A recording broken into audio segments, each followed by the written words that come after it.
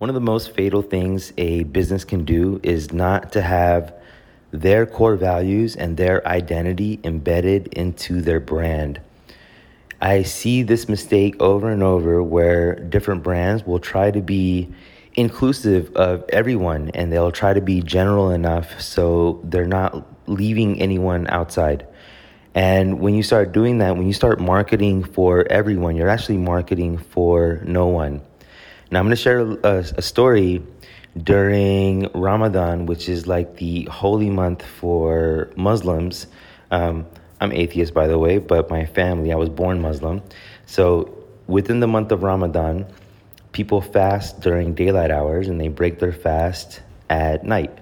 And my family, my extended family, like my cousins and my aunts and uncles and all of us, we decided to meet at this Turkish restaurant near Upper Kirby in Houston. And we were going to all break fast there for iftar. So iftar is like the meal that people do when they break their fast.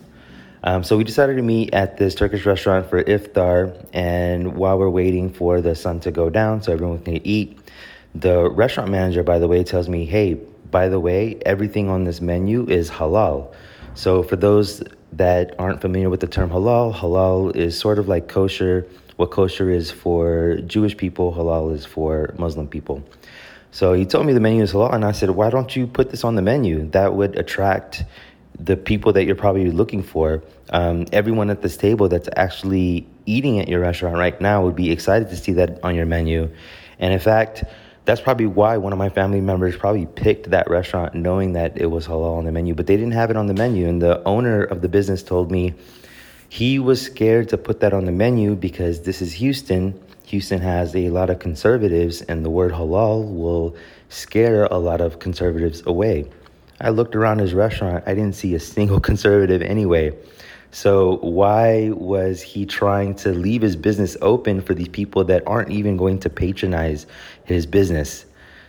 And I think this was a fatal mistake because there was another restaurant that moved into town and they totally owned the word halal. And you might be familiar with the Halal Guys food trucks in New York in front of all the banking buildings. That food truck actually opened up its first brick and mortar store in Houston. Houston is a very diverse city. So Houston is definitely it's more diverse than New York actually. And it's definitely a good idea to open this kind of business up in Houston. They opened up a brick and mortar Halal Guys store maybe 2-3 blocks away from this Turkish restaurant. And Halal Guys was so popular in Houston. You had lines extending out the door. Everyone and their mom wanted to go eat Halal Guys. No one was scared of the word halal. It was a very diverse crowd, and they stayed very busy. Not only were they busy, they also opened up 2 or 3 more, I think 2 more locations. One in I think Westheimer and another one in Katy Sugarland area. I'm not really sure, but they opened up several different locations, and they were doing really well. These people, they stuck true to their identity, they stuck true to their core values, and they put it in their branding. And because they were willing to take this stance and pick out the niche that they wanted to attract, they were able to get all this low-hanging fruit customers that were attracted by their business instead of being open for everyone. If this place was not Halal Guys and if it was named something generic, like, I don't know, Texas Mediterranean or something like that, well, that might be a cool name too. But if it was just something generic where it didn't speak to the customer that they're trying to reach out to and they tried to be open for everyone, no one would have even heard about this. The people that already are familiar with the word halal, they already know what that means, and it already piques their curiosity. And there's a lot of people in Houston that are familiar with that word as well. So they did so well by putting that on the name of their restaurant versus even putting it on a menu. And now just looking back at that Turkish family that had that restaurant, the opportunity that they lost by not being true to themselves. And not only that, just living in anxiety, whether people are going to patronize your business, whether they're going to like you or not, because you're trying to appeal to Trump supporters who aren't even coming in that business. Like, what That is such a horrible type of business to have. Why would you want to have a business where the people that you're serving don't even like you? So I think it's a fatal mistake to not have your core values and your core identity embedded into your brand.